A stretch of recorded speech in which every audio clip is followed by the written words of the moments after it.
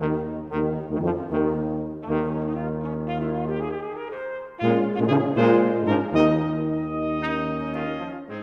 to Expositional Excerpts. I'm your host, Matthew Pilch. I pastor Grace Fellowship Baptist Church in Port St. Lucie, Florida. Let's dive into the Word.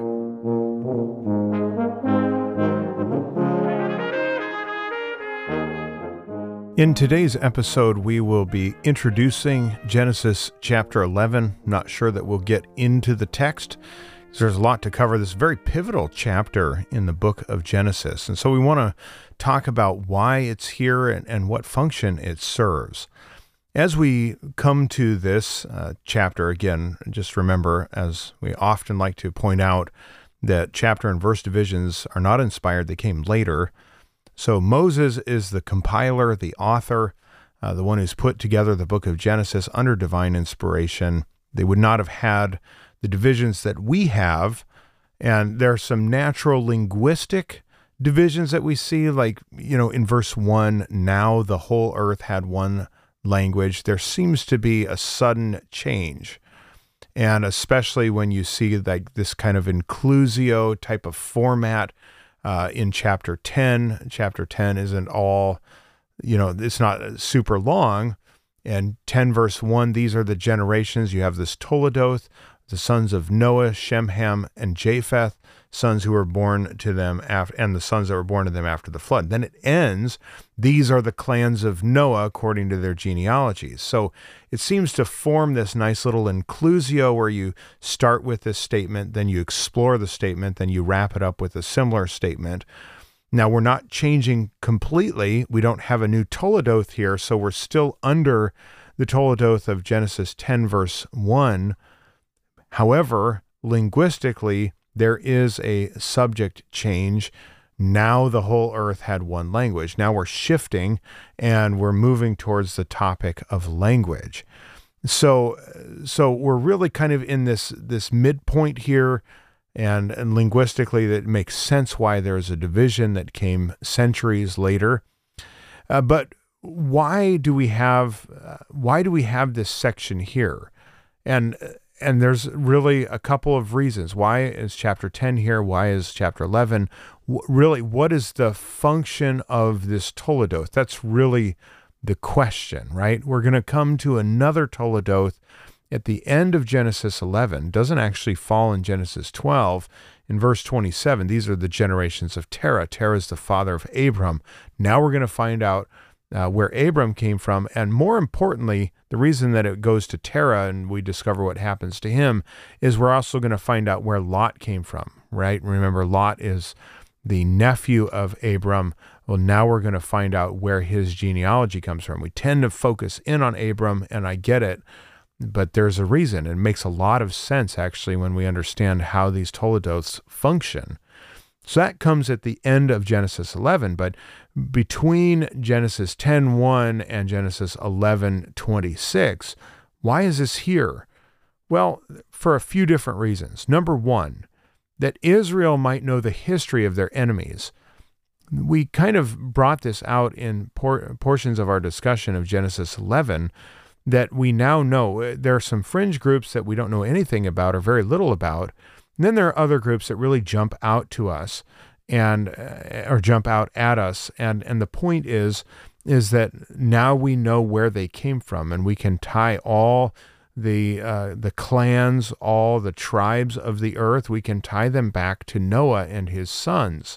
That's very important because we don't have human beings. This actually really proves to disprove. It serves to disprove, I should say, this whole theory of spontaneous evolution. I remember hearing and just taking for granted before the Lord saved me later on. The Lord saved me in my teenage years. But of course, I grew up in the public schools, and I was indoctrinated outside of the Bible with this whole idea of evolution and everything like that. There's so many gaping holes, and there's no satisfactory explanation. One of the things that really jumps out to me, this is just a logical argument. You don't have to have a degree in biology. I mean, it helps to know just a little bit, but enough to know that what they're arguing, right? I want to know what the premise of biological evolution is. And the whole argument of evolution, macroevolution, is that human beings, or Homo sapiens, they like to use all the technical wording here, we evolved from another species. We're talking speciation here, right? We're talking different species and of life.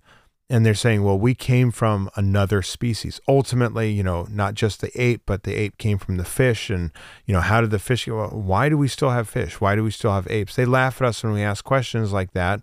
Those are important questions to ask. But even more than that, I have logical questions about these things. We were told, and I was told this firsthand. I mean, I get that this is anecdotal here, but I know that so many of the listeners are going to be able to relate to this. At least they know people, or they themselves also grew up. Maybe you're one of them who grew up in the public schools and you heard these things. It's time for us to put our thinking caps on and to ask the difficult questions, to ask the questions that we really need coherent answers and responses to. And one of those things is, we're told that it takes millions and millions, tens of millions of years, maybe hundreds of millions of years for macroevolution to occur. Well, therein is a huge problem. We're told that we have incredible amounts of fossil evidence of the prehistoric, beings, that, what we were. And, whether that's apes or something else, we have all of that archaeological and skeletal evidence. Okay. And now we have lots of skeletal evidence of modern human beings. And we've got that. And then we've got just the tiniest. So, when you think about the number of bones that are in the world today and in the soil and things that, in the fossil record, I should say, a lot of bones turn to dust and things. But you think about the number of bones that we have, and then what we have as far as a transitionary species, that's supposed to argue for, hey, this is the missing link. You've heard that statement made before. We have very few of those. I mean, incredibly few. Like, you can count them. We don't have millions and millions. We have, handfuls at the most. That's all we have. And here's the question that I have, that if the species literally spends tens of millions of years or more transitioning from one species to another, then we should actually have more evidence in the fossil bed and more in the fossil record. We should have more evidence and a preponderance of evidence of these transitionary fossils than we do of either the starting point or the ending point, right? Because millions, tens of millions of years, that's a huge gaping question. Well, then there comes another question. And I'm getting back to this whole, how this serves, but this serves really in a practical apologetic standpoint as well for the Christian today. And that is this, not only that's a huge question. That's one of the first questions that I have that I've never heard. I've never read an explanation. I've never heard an explanation for that. We're just supposed to take it on faith, I guess, even though supposedly that community doesn't believe in faith at all, but they actually do. That's a discussion for another day. But the other thing that comes with that is, who's to say that according to macroevolution and supposedly spontaneous mutation that produces these things, we would need both a male and a female human of the same kind with the same exact mutation, supposedly, right? Going from that last animal, mostly animal, into the modern day human, we would need both a male and a female to spontaneously evolve in the same place at the same time. I mean, it wouldn't really help to have a male human being, make that first male evolves, from its mostly ape ancestor or whatever it is, and then to have the female 2,000 miles away. Keep in mind that they're only on foot. They're both going to die before they ever meet one another. And conversely, what if you had two males that spontaneously evolved, supposedly? That would be a real problem because there's no propagation of the species at that point. Again, one of the practical arguments for one of the things that we're facing today in our culture with a massive agenda to push a certain ideology and agenda foisted upon all the people, and especially our youth in the public schools and everything. And that's this whole idea of homosexuality and gender identity and all these other things. Well, the problem is there's no propagation of the species, which, you could ask yourself, maybe that's one of the goals. Okay, and that's definitely a discussion for another day as well. But biologically, it's not possible. Two males can't come together and help the species produce and perpetuate, and neither can two females. So we've got all kinds of issues. And you say, where does this fit into this whole discussion? Well, it comes in right here. Because what if somebody were to argue that maybe there were other human beings? They'll say, I'll grant you Adam and Eve. I'll go ahead and say that they existed. And I'll even grant you this idea of sin. But if we believe in macroevolution, where we have massive change within a species, then it's possible under that, and I've actually seen this argumentation among so-called Christian apologists. I don't think that they are. I think that they're syncretists at best. They're not trying to defend the scripture. But then they're going to say that we could have a species of human that's the exact same as Adam and Eve, but that rose up alongside them concurrently and weren't affected by the fall. Now we have a problem. And I hope you see that. Theologically, there's a huge problem. Where do the enemies of Israel come from? Where do the people, that Abraham's going to encounter later on at the end of this chapter? Where do these other foreign people, come in and in the chapters that follow? Well, if you say that it's possible that the human species evolved on multiple different points at different times in different places, then we have a real problem theologically. And in fact, that negates a whole bunch of, the teachings of Jesus and the writings of the New Testament. Wherefore, as by one man sin entered the world, and death passed to all men, for that all have sinned. We now have a problem. Well, are you sure that it's by one? What if there was another, subset over there? See, we have a theological problem. You don't even have to be a biologist to understand this. You have a theological and logical issue with that.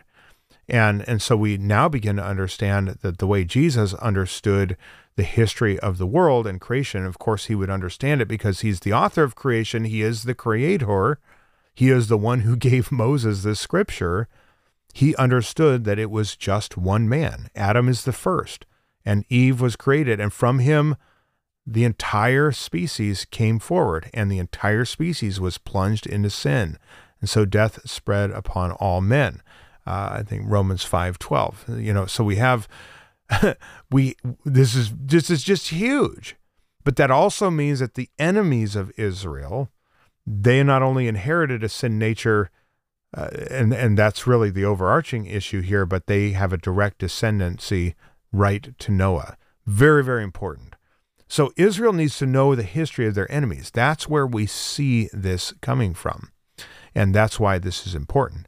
This is seen in the glimpse of the previous Toledoth, which gives the account of Noah. That's the one that starts in Genesis 6 and ends in Genesis 9:29.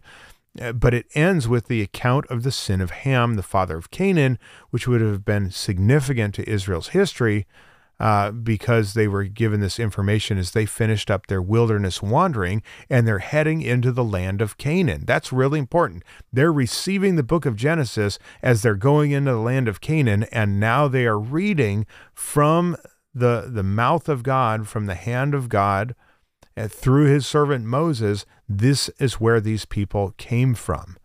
That's incredible. Not only do we see that glimpse of that in that previous Toledoth, it's seen in full in Genesis 10 with the new Toledoth. That's what we talked about in the last episode, where the majority of the text of that chapter is given to the descendants of Ham. Now we start with Japheth, and we work in reverse order, but it's really fascinating that the bulk of that chapter, verses 6 to 20, are given to Ham and his descendants. The overarching point is not to look solely at Ham and his descendants, as the next Toledoth will look at Shem, verses 10 to 26 of chapter 11 here, but rather all of them so that we can get a big picture. Ham's children include Egypt and Put. Not much delineation is given, but enough to recognize that while Egypt had once been friendly to Israel, That's the end of Genesis. They were no longer of the same sentiment by the Exodus. Remember when the nation of Israel is receiving this. They're not receiving this while they're in good terms with Egypt. They're receiving this while the Pharaoh hates them and they have been driven out. They're actually receiving this after the Exodus event, and they're out wandering in the wilderness.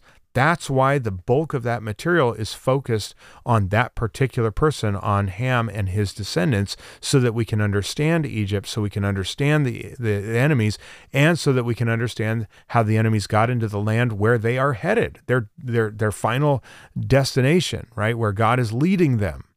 So it all makes sense when we step back and look at it from the big picture. By the time of the Exodus, Egypt is then the enemy of Israel. Later on, Israel would fight another enemy named the Philistines, who are also direct descendants of Egypt. Fascinating how that works. Ham's children also include Cush. That's his firstborn and his descendants. Seba, Havilah, Sabtag, Ramah, and Sabteka. We looked at that. Then Nimrod, the mighty hunter, he made a name for himself. Babel is his first city. He grew his kingdom to include the long future enemies of Israel. And that's incredible, when you look at this, that they're not just their immediate enemies that they're facing now, but the ones that they're going to encounter long, long into the future. They're all going to come back to the children of Ham, and now through Nimrod, as he builds this legacy and this kingdom for himself, starting with Babel, which is eventually going to end up as Babylon. That's going to factor greatly into Israel's history by the time we get to some of the major prophets and the deportations. And so we understand that. And from him, we have the Assyrians, we have the city of Nineveh, we have, incredible places that are strongholds of enmity against Israel. Ham's children also include Canaan, chapter 10, verses 15 to 20, on whom the curse was put for the transgression of Ham. These people comprise the most of the immediate and direct threat to Israel at the time that they are first exposed to this writing. They're going to be facing these people who are the sons of Ham. This is the descendants of Canaan.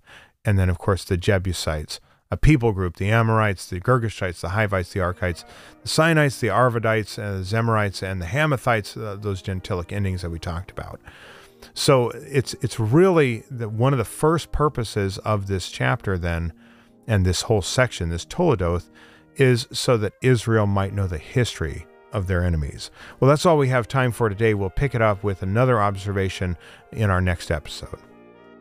This has been another podcast of Expositional Excerpts with Pastor Matthew Pilch.